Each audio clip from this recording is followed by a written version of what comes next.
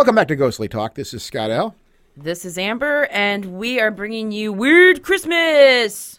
Yes. I love it. I know it's not his last. Craig Kringle. It's not his real name, but I love it. He goes by Craig Kringle. This is one of those. I was just looking for some interesting stuff for us to chat about for the holiday here. Yeah. We're doing some other stuff here this season. And I come across just, I think I just typed it in. I'm like, what? Because we've talked to a handful of people, plenty of people actually, about the holidays on this show. And it's all been really interesting. And I'm like, well, I think I just put that in Google. I'm like, Weird Christmas. And bam, and boom, there he is. I'm like, oh, wow. Like, okay, this is, and I'm like, well, I wonder if the dude would want to talk. Oh my God. And it's in a thoroughly enjoyable website. It's really fun. You'll hear me just lavish praise upon Craig throughout the show, but his podcast is genuinely funny. Like, his introductions are hilarious. The little captions on his old photos that he finds, his Victorian postcards that kind of springboarded him into Weird Christmas research. The captions are priceless. They're so funny. But a little bit about Craig. Craig started, like I said, collecting vintage Victorian Christmas cards years ago and sharing them with friends online, and the whole thing exploded. And this site, which is creepychristmas.com, started as a Tumblr blog, which you can still find the Tumblr blog, but there were stories to tell about those images, and Tumblr's not the best for text. No. So Craig decided he didn't enjoy having free time, so he started a podcast. And Weird Christmas can be found at weirdchristmas.com, and if you are interested in finding Craig's podcast, of course, use whatever app you use to listen to podcasts. Just search Weird Christmas, and then bookmark, subscribe, do whatever, and listen to all of his stuff, because he's got about 40 episodes. Fantastic. All focused on weird, strange things about Christmas, and a lot of stuff you've probably never heard about, including some of the few things that we're going to talk about on the show tonight. So enjoy our show with Weird Christmas.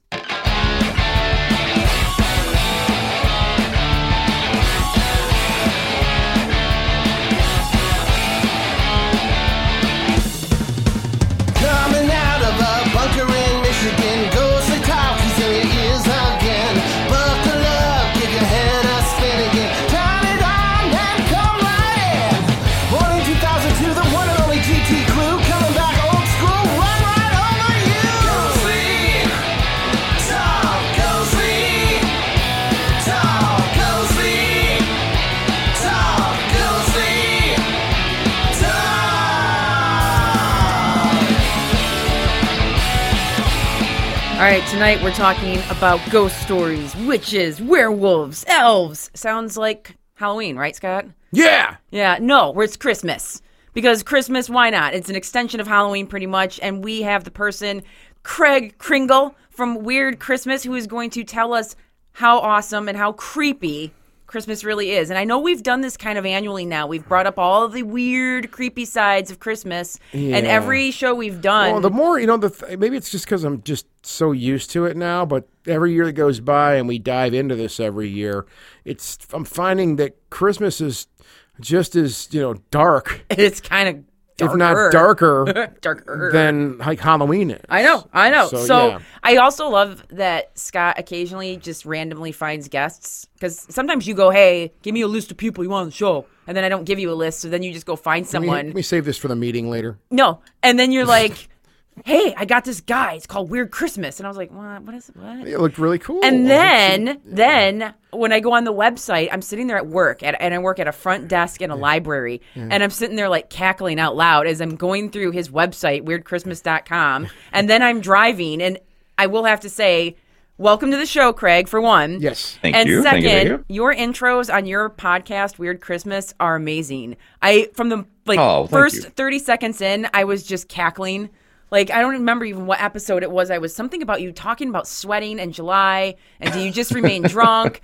And so I don't know what it was, but I'm like, oh, okay, I instantly like this guy. And so for the past 3 days, I've just been listening to nothing but your podcast while driving back and forth from work. So we are thrilled to have you on the show with us to talk about all kinds of fun and strange and weird aspects of Christmas. So thank you. Okay, well, that makes me good, because when my son listens to him, he's always just embarrassed. He's like, Dad, you're just trying. And So, well, good, great, good. Makes you feel good. No, it's wonderful. So I have to ask, I know we're going to get into this, but I know your love of collecting like antique Victorian postcards. Yeah. I think kind of brought on this journey into weird holidays and Christmas. But what's your reason for getting involved in this type of research? That's what it was. Yeah, I stumbled on a book a long time ago called Christmas Curiosities by this guy who is, I guess he's a scholar, maybe. I've never been able to find out exactly, but he collected Victorian postcards and ephemera. And ephemera is just the sort of technical word they use for any kind of paper stuff that you use but throw away. Yeah. So brochures or menus or whatever. But he made money by making these collections of like Victorian Christmas cards and things like that, because everybody likes them, because so many of them are, cute little kids and Santa and everything sort of pastel and sweet, and it got really popular in like the scrapbooking crowd. So he made all this money and made a career out of doing that. But when he'd been doing it, he found all these just insane Christmas cards that would be like literally murdering frogs and dead birds, and none of it seemed like it was made to be sarcastic or funny. I mean, some of them maybe, but most of it was just, things that either had gotten lost in history and we didn't really understand what they were talking about, but to us it just looks maniacal. And then it just said underneath it, season's greetings. Yeah. And so he put out a book of all these odd things, and I hit that about a decade or so ago. And I'm a historian by trade, but so I just got kind of fascinated and started, going to antique shops, and I'd always just be on the lookout for other weird Christmas cards. And, as you do with the internet, found a few other people who were kind of into the same thing, and we started trading and looking, and it just became an obsession. I've got thousands now. I mean, and tens of thousands online if you count the digital, all the collections and images and stuff I've stolen from other people and all that. Yeah. But that started it. And then one day I was just really bored and thought, I listen to podcasts, and there's this guy who just wrote a book on Christmas. How could I get to talk to him? Maybe I'll just make up an excuse. I have a podcast.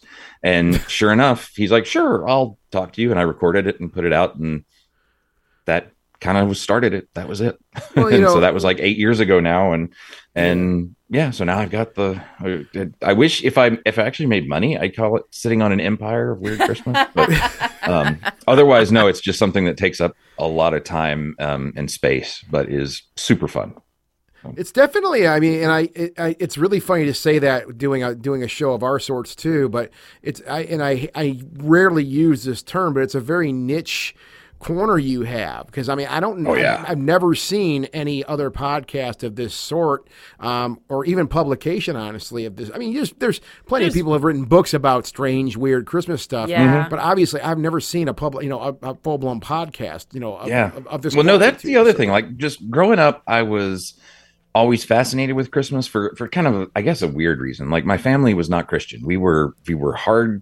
I kind of consider my parents like they were hardcore humanists. So, you ask a question about God and they'd be like, you must decide that for yourself and we will not influence you. And so I had this, world where I like to say, like, their magic wasn't real because the world was supposed to be very scientific and everything, but we still celebrated Christmas. And I always loved it because it was the one time that all the sort of, hardcore rules of materialist life and whatnot got broken, and we're like, no, there's a magic guy who's going to fly in, and there are elves and all this. So to me, Christmas always seemed like this really cool, weird time when all of a sudden the world lights up and everything's strange, and there are stories about all kinds of odd stuff. And I even remember as a kid feeling like when you listen to the Christmas Carol, like that dark side of things, it felt right. It was like, there's something about this time that, it should be a little bothersome or creepy. And then once you get into the history, you find out that it's the winter solstice time as well, which is the darkest time of the year, which is traditionally when folklore will talk about the veil between the worlds being thinner. And so you get closer to ghosts and ancestor celebrations all over it at this time, whether you're talking about a European culture or whatnot. And it was just, once I started really diving into that whole world of winter celebrations and finding out also how much it tied in with Christmas. It was just kind of like game on. I just want to put all this stuff together. Mm-hmm. And I found a few other people who are like that. Like there's one guy I do have to mention in particular. His name's Benito Sereno. Yeah. He's talked on my podcast a bunch of times. He is more obsessed with Christmas than I am in every way. And he's working on a huge compendium where he's trying to like make a sort of, just like J.R.R. Tolkien with Lord of the Rings, where everything is in its right place and has its own history and is a good structure. He's trying to make a whole world of Christmas with every legend that's in there. Oh, wow. It's amazing. It's like, I've seen his draft for it, and it's really cool. But yeah, so found all kinds of people like that. And yeah, that's what happened. So it just became this whole fun side project. Well, can you tell listeners a little bit about the history behind why ghost stories were popular at Christmas? Yeah. And people still argue about it. Like if you don't know, in the UK, ghost stories at Christmas time are totally normal, like absolutely traditional. It's just something you do. So sometimes, like if you hear the line in, of course I forget it, Winter Wonderland, where he's like, it's a something and tales of ghost stories and Christmas is long. Like sometimes people will hear that and think, oh, I guess he means like Charles Dickens because they're ghosts of Christmas past and all that. But it's not. It's actually even older than Dickens, telling ghost stories around Christmas time during that really dark part of the year, were a super normal just thing that people still do. And there was a famous BBC series that came out in the 70s originally called A Ghost Story for Christmas. And it became like, just like we watch Rudolph or whatever over here, they'll replay those over there. So super normal part. And people argue about like why. And I think part of it was, it's dark time of the year. You're going to be sitting around the fire. It's kind of a fun thing to do. But once you get into the folklore, you find out that, well, there's a ton of dark stories that are about things that happen in the winter that get retold from all kinds of local customs, all over Europe. The ghost story in particular, though, it's just sort of a good English thing. Like they're just really good at telling those kinds of stories where you start off with, usually a very small, quaint, old place, and then slowly normal life starts to get weird. And that's what the ghost stories are all about, where you have people who are married and young and go off to find a new house that they bought from an old rich uncle, and it turns out that old rich uncle is actually still haunting it or something like that. And that's what a whole bunch of the old English ghost stories are about. But I think, and nobody really knows because we're talking about oral traditions, but if you really get into it, a lot of people think that this is probably still tied to that general feeling of this being the time of year when, like I said, the worlds are closer. You're closer to death because the sun is going away. The days are getting shorter. And so all those kinds of stories about whether you're talking about ancestors or creatures or monsters or elves, this is just the time when it feels like they're encroaching. And so you tell those stories that get there. And that gets to something too, like you guys were talking before about how it seemed like there's all this other stuff that's more Halloween like. Oh, right. Yeah. That you're finding out about Christmas. And if you look back a lot, what we like in the US in particular, we've split Halloween and Christmas, right? Like they're totally separate things. But it's probably true that those celebrations, the further back you get, were actually part of the same season. And, obviously not the exact same day, maybe, but we're really part of that whole celebration of, celebrating ancestors and thinking about ghosts, because it's the time when you're closer to the spirit world or something like that. But that also is the time when you're going to do the rituals or the festivals that are going to, bring back the sun because it's solstice time. So all of that stuff really is mixed up in this time of year. And, the fact that what makes it so weird for us is that we're used to Christmas being, all happy, jolly, giving, loving, everything's super good. Right. And, but when you really look into it, a lot of the history is not really about that. That's a very recent addition. I'm wondering if there's just, on that line of thinking, simply put, because you just said that, Christmas and Halloween, they may at one time have been maybe in the same ballpark with each other as far as like celebrations, and I wonder if there's just more, peeling the onion back even more if they're part of the same thing, or they're just more related to each other than we give them credit to. Because there are these dark elements, and I mean, here in the U.S. we have, I think, kind of. Well, we got resculpted it. Well, and like we said, it's like very compartmentalized. I can never say that word. Where you're just like, Christmas is this day, Halloween is this day, and you have this thing in the middle called Thanksgiving, and then everything in between is just like other days, you know. And so it's not this ongoing process that we're part of, because we're not like hunter gatherers anymore. Yeah, right. And we have like this crazy marketing world, mass consuming world. And in that sense, you totally understand why people are irritated. Yeah, because it's like, oh, now I got to spend more money on more decorations and more gifts. Yeah. But no, I think when you get back to actual sort of celebrations of rhythms of the year and whatnot, it is all kind of that part of solstice time of the year. Yeah. That, days are getting shorter, harvest is done. You got to do whatever you got to do to get the sun to come back. And you're thinking about death now because, the world is kind of going through a symbolic death, and other people are literally dying because it's too cold. And so it really does make sense that I think, and I personally, I think that they really are just part of the same season that we've kind of untangled over time with all kinds of other traditions coming in the way and whatnot. But in my mind now, Halloween and Christmas really are part of the same season. Now, with the UK, ghost stories being popular in the UK, in your research, did you ever come across anything that was uniquely American from the United States that was creepy with Christmas? Yeah, there actually are a bunch of U.S. ghost stories, because I think the common wisdom, as it were, is that it was a UK thing that just didn't really last over here. But there's a really cool collection of ghost stories by the publisher of Valancourt, and I think they're up to 5 now. I forget. But one of them was like the 3rd volume.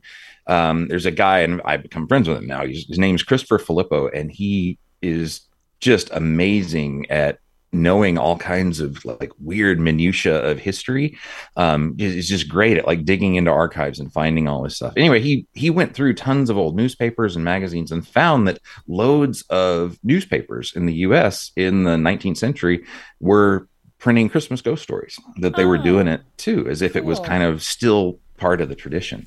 And so that's a really cool collection. And what's fun is a lot of them sometimes have that tinge of sort of whatever's going on in America. Like you'll get Civil War soldiers who may come back, or you'll get sort of old stuff more about the Puritan times, where it's old, the old witch stories will kind of creep into it a little bit.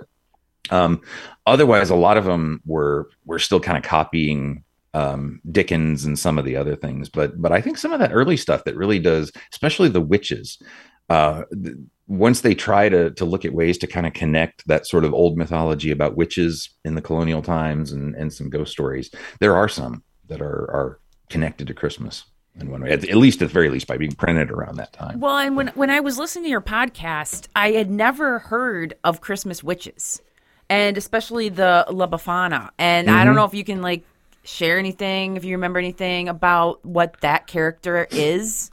Yeah, she's Italian. She's kind of the very common Italian gift giver. And in Europe, a lot of times, in the US, we get gifts on Christmas Eve or Christmas.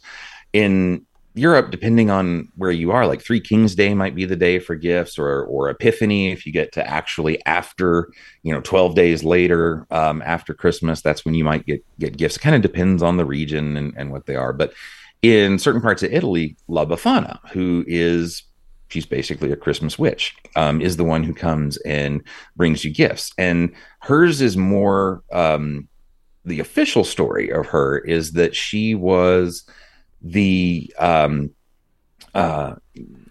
always get it mixed up, because there's a couple stories of them, and I always get it mixed in my head. And I should ask Benito before I talked about it. But what she is she was given the chance to see the baby Jesus when she was born, but she was too busy cleaning. Like she was like, I got to clean up my house first, and then I'll come do it.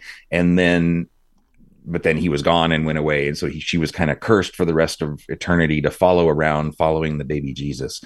And her repentance is to give gifts for everyone else. And there are different versions of the story, but she's actually not a mean witch. She looks more like like a cleaning woman, I guess is kind of how a lot of people in the U.S.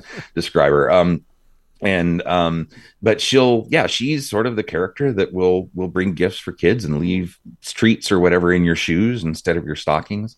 But there are legends too that she does have sort of magical sides of things too. And so that she is, maybe she's the one herself. Instead of being cursed, she's done something to make her immortal.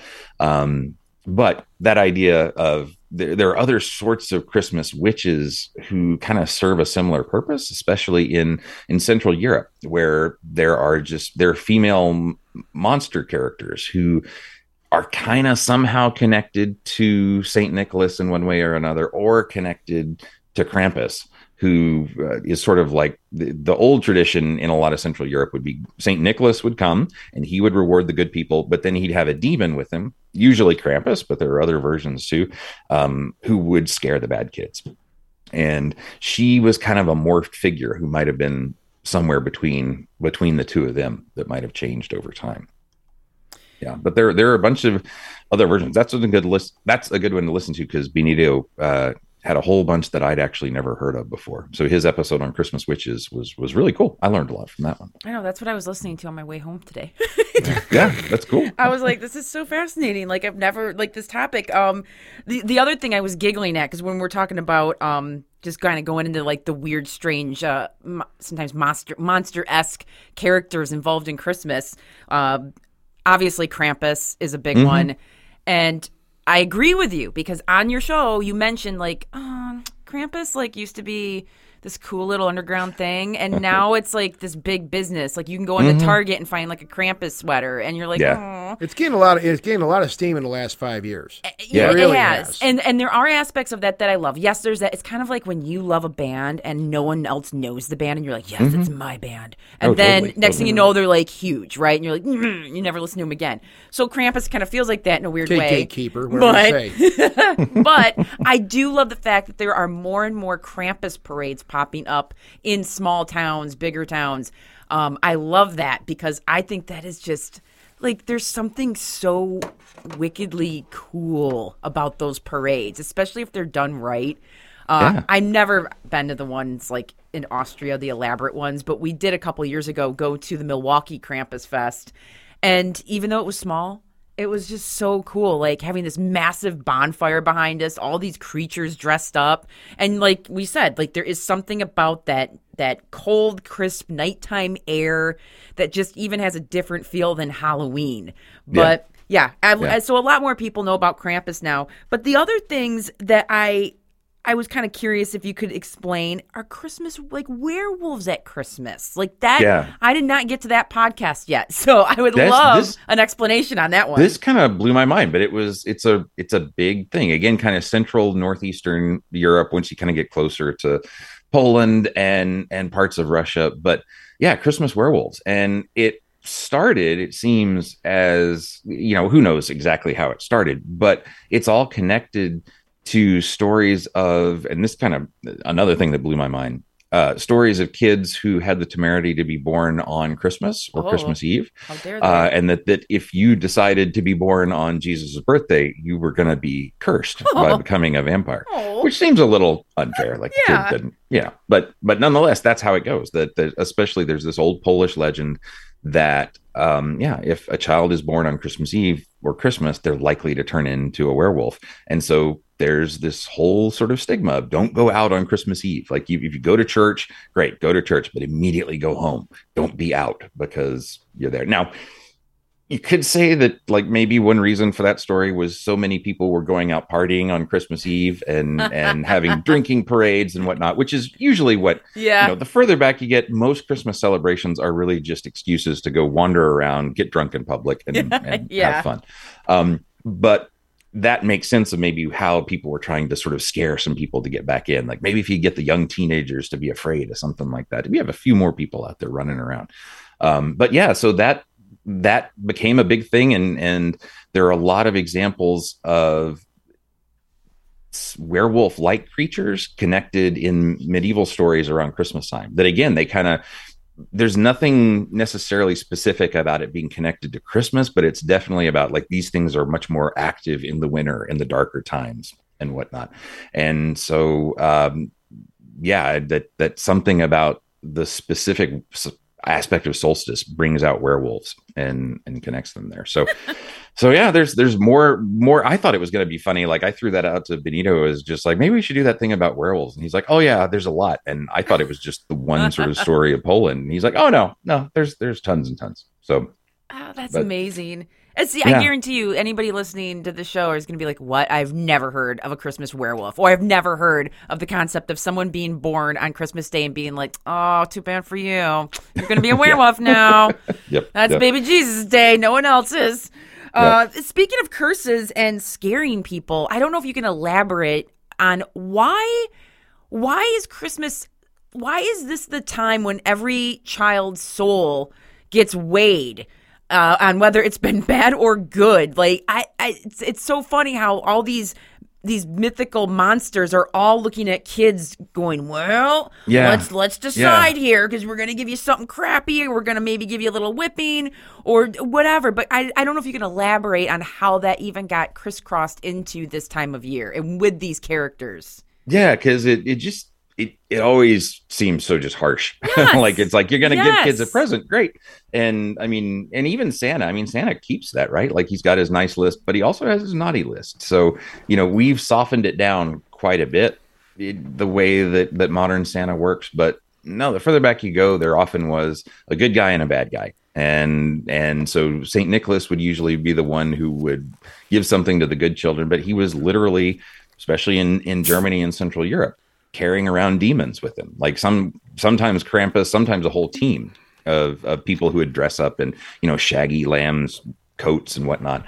And the whole point was to kind of scare the bad kids into being good. As far as why, like what is it about Christmas in particular that does that? I don't really know. I mean, I don't know if there's anyone who's come up with a solid explanation.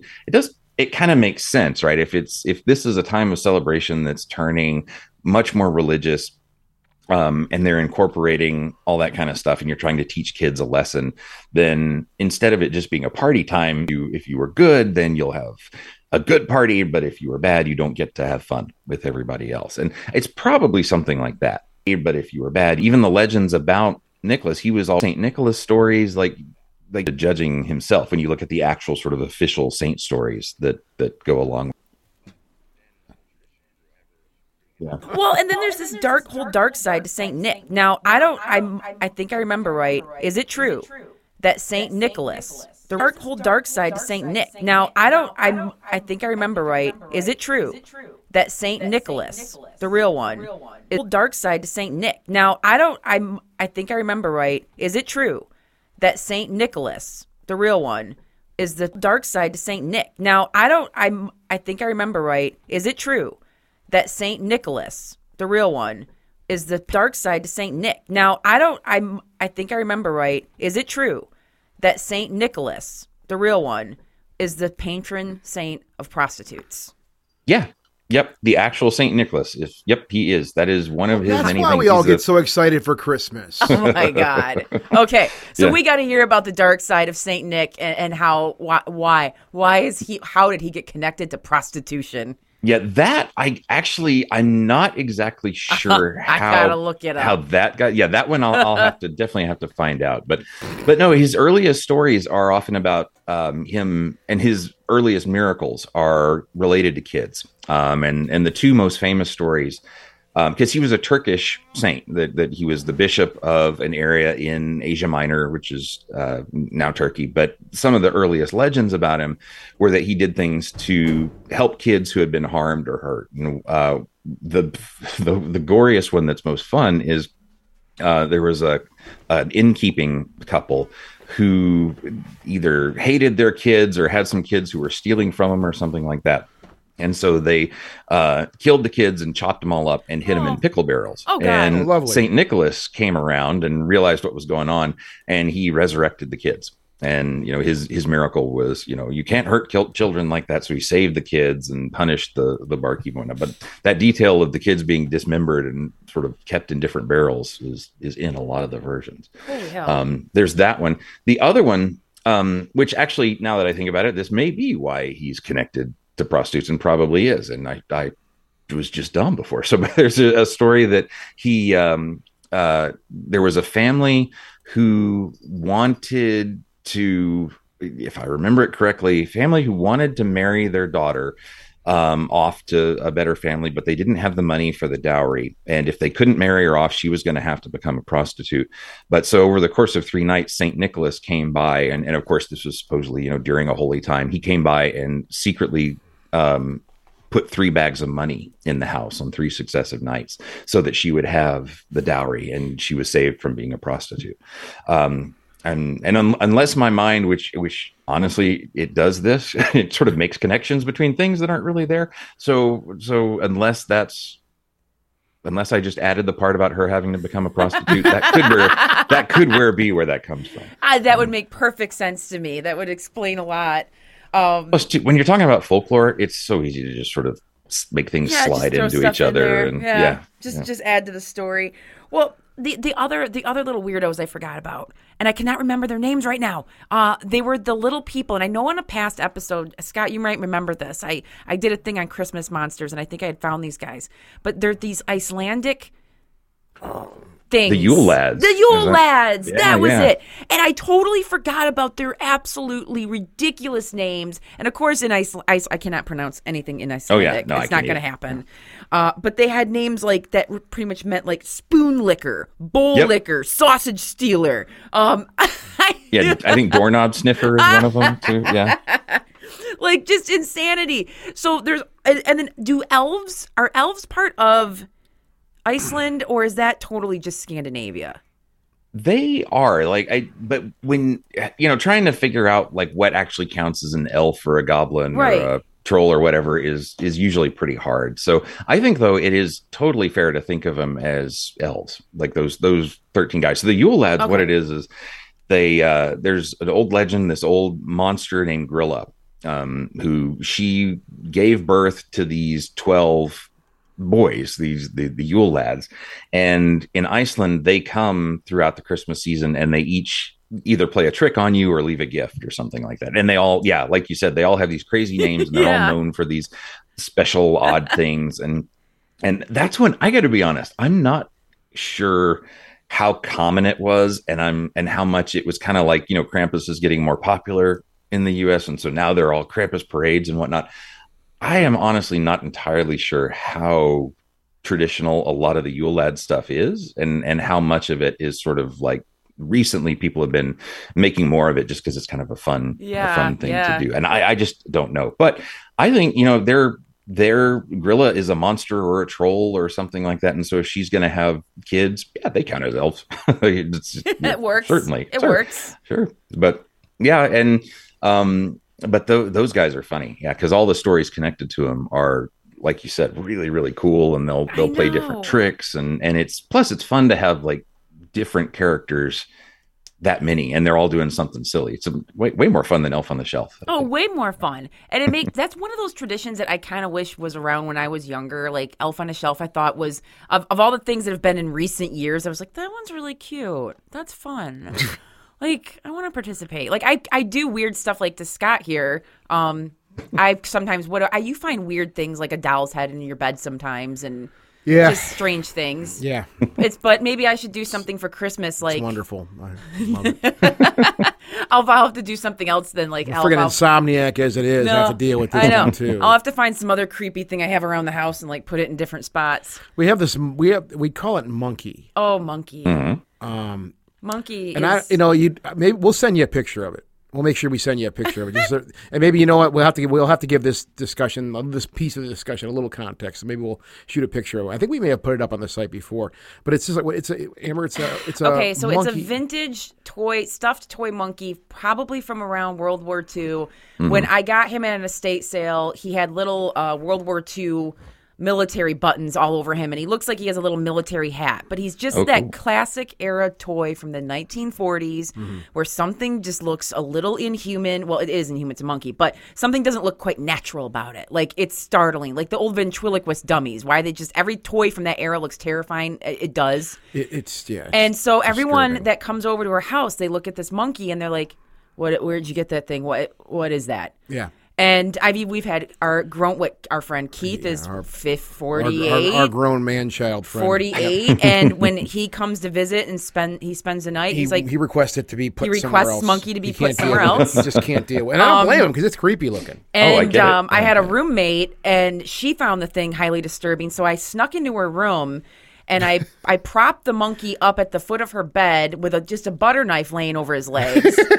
And so she woke up in the morning and was like, because she wears glasses, she's like, why is there a pile of shoes at my bed? And then when she put her glasses on, she's like, what the F? And she didn't know what was creepier, the fact that the monkey was sitting there with a dull knife on his lap staring at her, or the fact that, of course, I snuck into her room while she was sleeping. Like, yeah, I might be creepier than Monkey, but when you get these like unsettling weird toys like that, which I do think you kind of have if you look at vintage Christmas stuff, there is a lot of weird, unsettling Santas.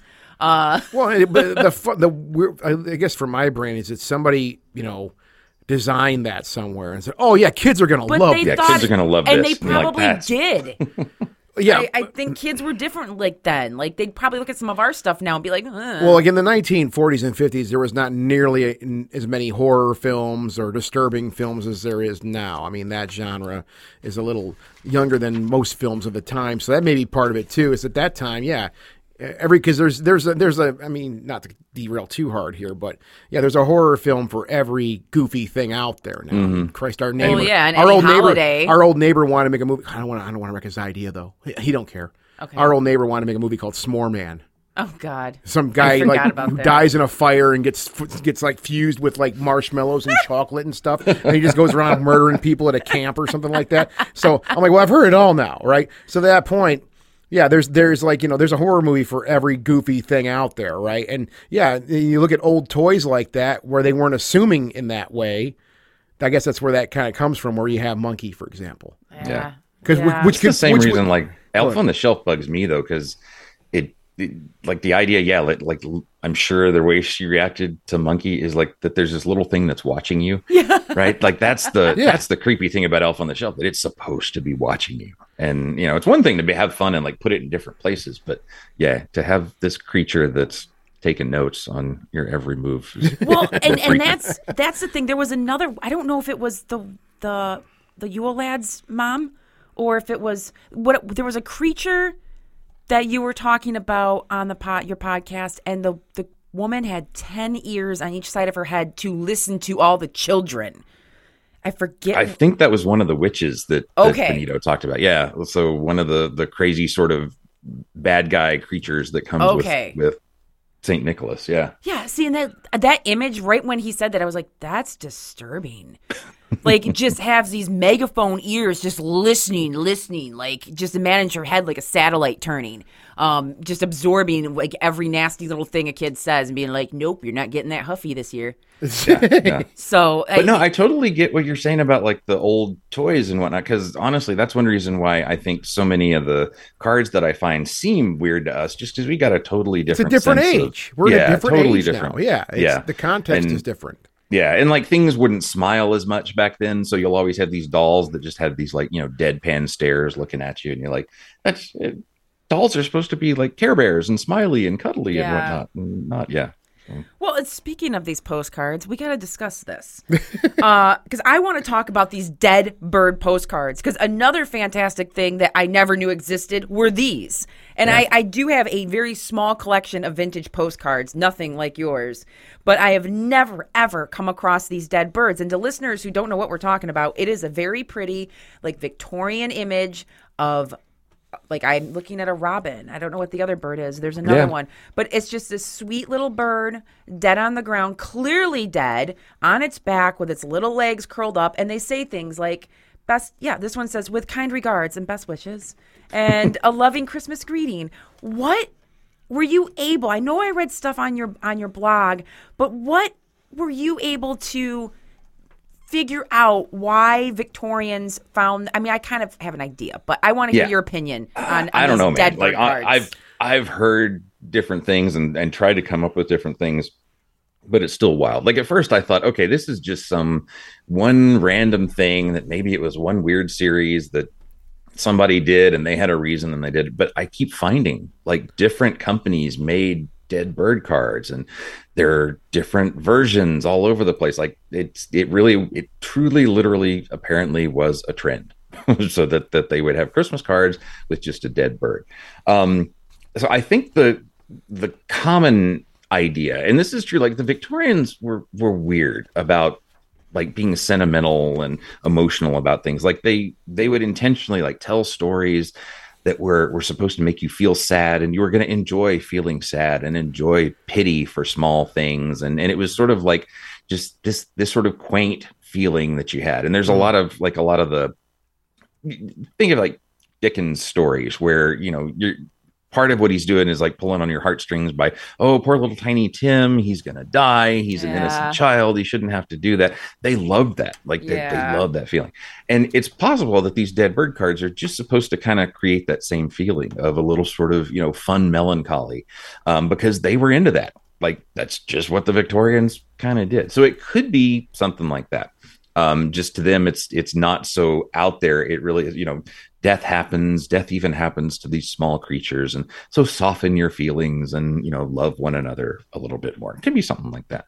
I found out about a different older Celtic holiday called Wren Day, which seemed to have been more popular at the time, but it was another kind of Christmas time parade celebration that probably went back to solstice traditions of how to bring back the sun. But in Wren Day, kids, like usually teenagers, would go out and they would kill a small wren, and then they would put it on a stick and decorate it, and it would be like the king of the day, and they would parade around town. And something about this was, connected to older rituals that would help bring back the sun. Really, it was just kind of a dark excuse, again, to run around as a drunk group of people and have fun and party. So I was like, maybe it could be connected to that. Like if they were still familiar with that being a sort of common tradition, then a small dead bird might just, oddly enough, be a kind of seasonal image at the time. I mean, Thanksgiving now, we see dead turkeys all over the place. They're usually cooked and well presented and whatnot, but at the same time, it might be kind of from a different perspective.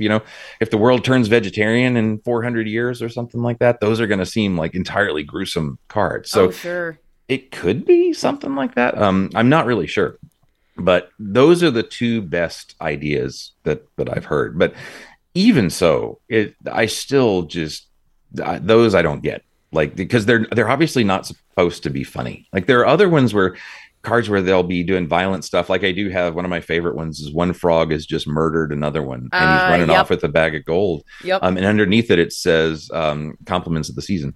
That's funny. That's obviously meant to just be funny, because there's no way that's a seasonal message. Right. But these dead bird cards, they were straight. Like they really were meant to be straight. And there are other versions where there are kind of, like the one you mentioned, that are just like best wishes. Yeah.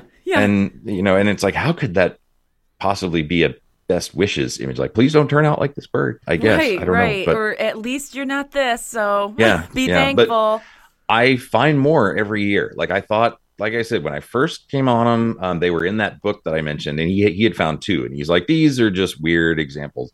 I'm up to like 20 now, I think. And it blows my mind that, they were a trend. The other two weren't, that I got a kick out of, that weren't just dead birds. It was like, there's one with a girl in like a little red fur trimmed dress, just holding a dead bird, sitting outside looking at it. What the hell, man? And that's part of that like Victorian sentimentalism thing. I think it's like, a small child picks up a small dead bird and looks at it and learns about death for the first time. Isn't that so sad? Yeah. Doesn't that make you feel kind of sad inside? And Merry Christmas. Yeah.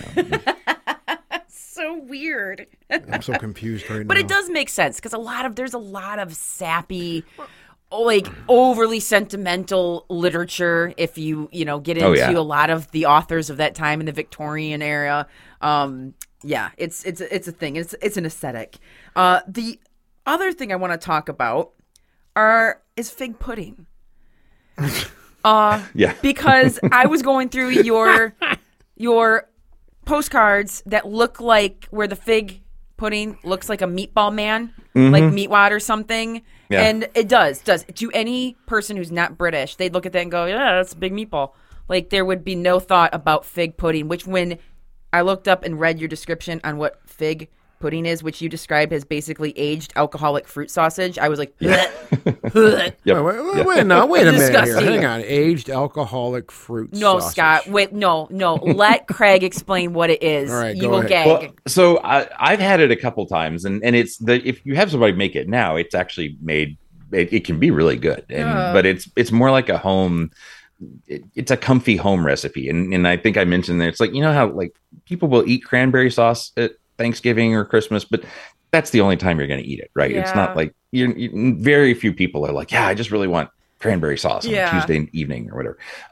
It's the same kind of thing, like just special holiday food, and people who grew up with it still like it, and it's again UK tradition, common thing. But what it looks like is a big brown ball. Yeah, like it's like literally sometimes prepared in a bag, and so it really just takes a round shape, and then they'll either cut it in half or whatever and you serve it. But yeah, there are all these cards that show it, but there's so many people making the cards, they weren't all the best illustrators and artists in the world. So yeah, in the end, a lot of these just look like giant meatballs. But to the Victorians, and even I think probably still to a lot of British folk, it still just is kind of a standard Christmas thing. Like you see that and you're like, oh yeah, Christmas pudding. Just like, if you see a card that has candy canes all over it, you're immediately going to think Christmas card, no matter what else. It's like, that's Christmas. Same kind of thing there. But yeah, especially like me, like I'm sure when I first saw them, I probably thought they were meatballs too. Or it's just like, what is this giant ass thing that's gray or brown and rolling? But then they do all kinds of weird stuff with it. Like it'll be like some creature's head, or it'll be the body of something, and there'll be knives and forks sticking out of it, or the clowns will be playing with the giant meatball or whatever. But yeah, when you have no context for what that thing is, it's weird. The potentially gross part about it is that, well, let's put it this way: the good versions are made with it's a lot of dried fruit and cake. It's similar to a fruit cake. Like the basic idea is, you're going to take a lot of dried fruit or other kinds of fruits, mix it with sugar and spices and whatnot. And alcohol. That's one thing. You do mix it with alcohol because to make it have its sort of special taste, you let it all ferment. So you make this thing a couple weeks before Christmas, and then it has to sit and fester for a while. And then when you serve it, you either cut it in half or whatever, but you're going to drown it in alcohol and then set it on fire. That's sort of the traditional thing. You burn it, and once the flames are down, then you serve it. And even in A Christmas Carol, Bob Cratchit's wife serves one, and that's where the whole family is all nervous, like, how's it going to turn out? And he takes a bite and is like, oh, it's a triumph or whatever. That's a pudding. A Christmas pudding is what they call it. It's a really kind of cake. Older ones, though, apparently, and this was way more common, especially in UK cooking, but they would mix in meat with the fruit, and they'd have all kinds of stuff. And so calling it a sausage was a joke for me, but I think they literally would have kind of sausage mixed into it too. But I can't say anything about what British food of like the 1500s would be like. I mean, I guess they were working with whatever they had. Right. So, well, you mentioned too that they sometimes could mix in some beef lard. And I was like, suet. Oh! Yeah, that's pretty common. Like, it's supposed to be this really rich, fatty cake, but beef fat. That comes on pigs too. Well, suet. Mm-hmm. And I was laughing so hard. I'm telling you, everyone's got to go to weirdchristmas.com and they got to go look at all the photos and read everything that Craig has on there, because you will cackle, you will laugh. But he's got a picture of a pudding bag hanging on a hook. And the caption under it, I have to read this because it just made me laugh so hard. Wikipedia chose a particularly cursed image for their page. The bad flash lighting makes this pic feel humid and unclean. And it really, really looks that way. It is this bag that nasty. Looks like there is a clump of maybe organs inside of it. Yeah, it totally. I don't. That's like the official Wikipedia page that they've had up on the page for it forever, about how they hang it, because they'll hang it from a hook and let it sit in the basement. But this one totally does. It does. It's another one where I'm like, that's got to be a joke. Like somebody's got to hate pudding and put that up there just to make people not want to do it. But, I know it is, but just I'm humid and unclean. I sent this, Craig, seriously, you've been going around the circle here lately with my friends because I sent this picture to my friend last night. I'm like, yeah, we're going to be talking to this guy soon, and just read this. And she did the same thing. She's like, humid and unclean. So people, they're loving your captions, Craig. Well, cool. Thank you. I try to make the like snarky jokes about all the cards, and that's funny because some people hate it. They're like, "Man, I'd share more of these if you just weren't so dumb about everything." Like, I love that though. That's the best part because they are weird, and that is the reason why when I've gone into antique stores and I'll go through like that box where they're like postcards $1, and I find some just weird thing like. Just a weird saying on it. You don't really know what's going on. You don't know the context. It's not even associated with any holiday. I'll just be like, that's okay. That's different. And I'll just put it in my pile of weird stuff. And it's fun. Now, do you collect all cards, or do you just focus on like Halloween and Christmas? No, I started this literally like 10 years ago after I read that book. I was like, I got to get some of these things. I'd never been collecting cards. No, that had never been a thing. But ever since then, I've gotten to know dealers, and I go to shows around Chicago and look for the stuff. And it's a fun mini obsession. It gets you out of the house. And you're lucky you're in the Chicago area because you kind of have that like extra edge to find cool ephemera dealers and stuff in a bigger area like that. And of course, there's always good old eBay.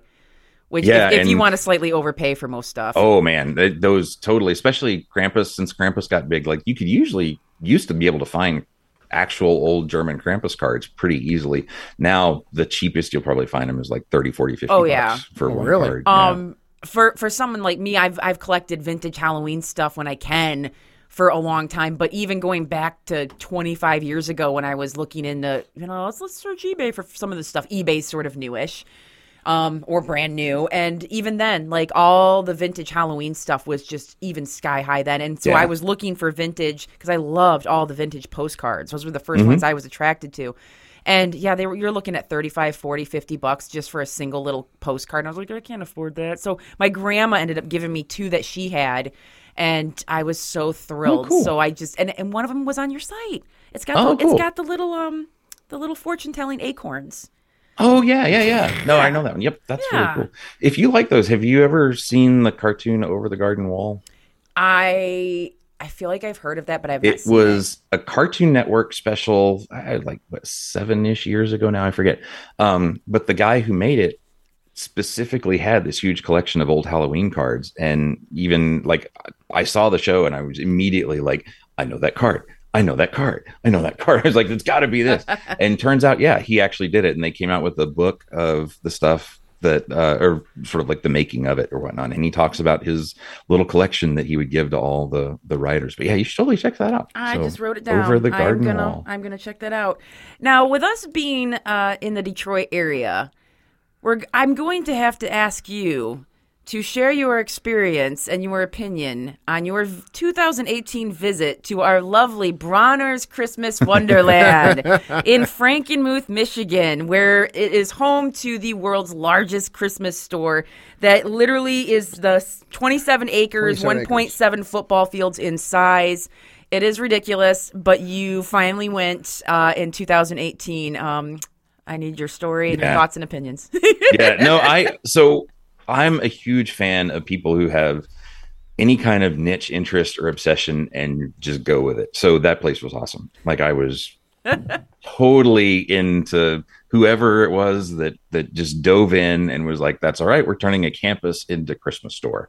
And there's like the Silent Night chapel off to the side with all it's kind of cool because they got lyrics to all the songs and all the different languages out there. But it's a whole chapel devoted to Silent Night. I forgot how long that thing's been open. It's been around for a while. I didn't cut you off, but I just thought... It does seem like parts of it definitely seemed a little aged. So it has to have been a while. I can say it's been there my parents were taking me there when I was. I mean, that was a pilgrimage for my family growing up, and I was like, when I was between the ages of like 5 and like 11 years old. I know for sure I was there, and that was back in like the mid to late 70s, early 80s, right? So it's been there that long. You can probably look it up. I'm looking it up right now. But my grandma has boxes in her Christmas collection that she's like, I got these when I first got married, and my grandma's in her 80s. Yeah. So it's been around. Well, they for advertise a while. Bronner's like that place on the west side. Now Bronner's is more on the it would be like more to the east side of the state. Yeah, it's here. close to you. Yeah, I used to live in like Southwest Michigan, and I'd see signs for it. Yeah, and I mean you'll see Bronner's signs like on the west side of the state. So it's clearly it's a tourist attraction. Oh no, it's totally a tourist attraction. Yeah. But it has like great little details, like on the sign next to the highway. There's a Santa who is on his belly with his legs kicking up in the air, and it totally looks like a Vegas girl show sign or something like that. But it's Santa. The little things like that all over the place were amazing, and like the fact that it has its own little chapel completely dedicated to Silent Night. Oh yeah, that's amazing, and it's a full legit little mini chapel that is all about Silent Night, and the path has all the lyrics in different languages going up to it. And the one thing that did kind of freak me out, I admit a little bit, and I'm not trying, I don't want to offend anybody, but right when you walk in, you look up, and on the wall there's a giant Santa Claus kneeling down to baby Jesus in the manger. That's true. And I'm just like, yes, it's a Christian holiday, but do we need to mix up our images quite that much? Stay in your lane, dude. What the heck, man? I know exactly what you're talking about. That tripped me out every time I walk in there. And the picture of like the owner, like the original creator, it sort of like hovers above there and watches over you. I'm looking at the logo right now, and it says since 1945. My God. So it has been around for a hot second. Wow. Yeah. And of course, Frankenmuth, the town itself, is like this little like artificial version of Germany, kind of thing. Like, which is cool. Go ahead, Craig. Go ahead. Oh no, they have the whole little. There's like a big clock, like a cuckoo clock, in the middle of town that has all the stuff coming out of it. And I remember sitting there. I was going to film it and like make some joke or something about the noontime, whatever that went on. But then the little thing kept going. It was like 7 or 8 minutes long, and I'm like, this is too long for a joke. Yeah, you come there for the chicken. That's the big thing. Really? Yeah, that's the big thing. Oh, that's Zender's. Zender's. Or Bavarian Inn. I remember that. Yeah, you come there for the fried chicken. It's not really fried, like Southern fried chicken. I don't even know how that became delicious. A thing. But it's delicious. That was the thing growing up. You had to come there for the chicken. It was a big thing for us. That was our big draw there. Not Bronner's, the chicken. Yeah. Your family style dinner. I know. And so it's like funny that we have that little novelty like in Michigan. Not even an hour away from us. No, I love it. So obviously Christmas and all of this weird stuff. Has anything off the top of your head, all the research you've done, what was most shocking to you? If you can even answer that. Honestly, the thing that most shocked me and that I actually appreciated most was just how much the season really was dark. Like that really was the part that probably kept me going. Like my whole site and everything is all jokey and fun. But the fact that, like, honestly, this whole thing has really made me just really love the whole season a lot more, because it doesn't feel completely saccharine and, super overly sentimental and whatnot anymore. Because the history really does give it this whole sense of, this was a time when like people really did butt heads with scariness and with mystery and with death and all kinds of, serious stuff, and then tried to turn it into symbols and stories. It's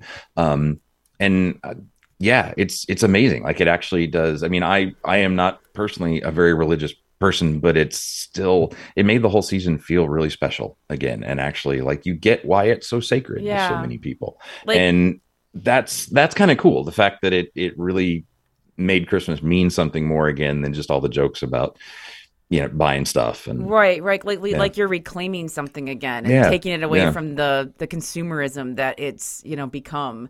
Yeah. Awesome. Well, we thank you, Craig, for taking the time to talk about all this weird stuff about the holiday, to remind people it's about its roots, where it came from, where we should keep steering it. Well, thanks for asking me too. Any chance to talk about it is cool. Like I said, you made a podcast. That means you're going to want to run your mouth about something. All right, right. And speaking of the podcast, talk about the podcast. Where can everybody go and obsess over you and find everything about you? All the normal podcast places, just search. It should be on there. And weirdchristmas.com is a base too. Otherwise, social media accounts are where I share all the cards. Like I've got a whole automatic queue set up and pump out about 20 a day. And your website. The website, it's the social media that lets me like pump a bunch of them out. On the website, I've got like blog posts about like the dead birds or the meatballs, and But you can link to all your social media from your site. That's all. It's all there too. So Twitter and Tumblr and Facebook group and all that stuff. No, seriously, Craig, thank you so much for spending some time with us here on this. This has been so enlightening, and I've been saying this for a while too. We've touched on this a lot in the last hour. It is this idea that this is a darker time, more darker than people give it credit for. And I think, and as I said, like the Krampus thing earlier, like it's really got a lot of steam in the last 5 years. And I think that's opening people up to thinking about other ideas and diving into this. So I think people are over the next decade. Christmas may be a totally different thing for a lot of people in the next decade. So you may be right. So thank you again. Let's do this again, please. Cool, thanks. Yeah, I'll come up with actual good ghost stories next time, and we'll... Ghostly Talk! Version 3.0. Never sounded so good.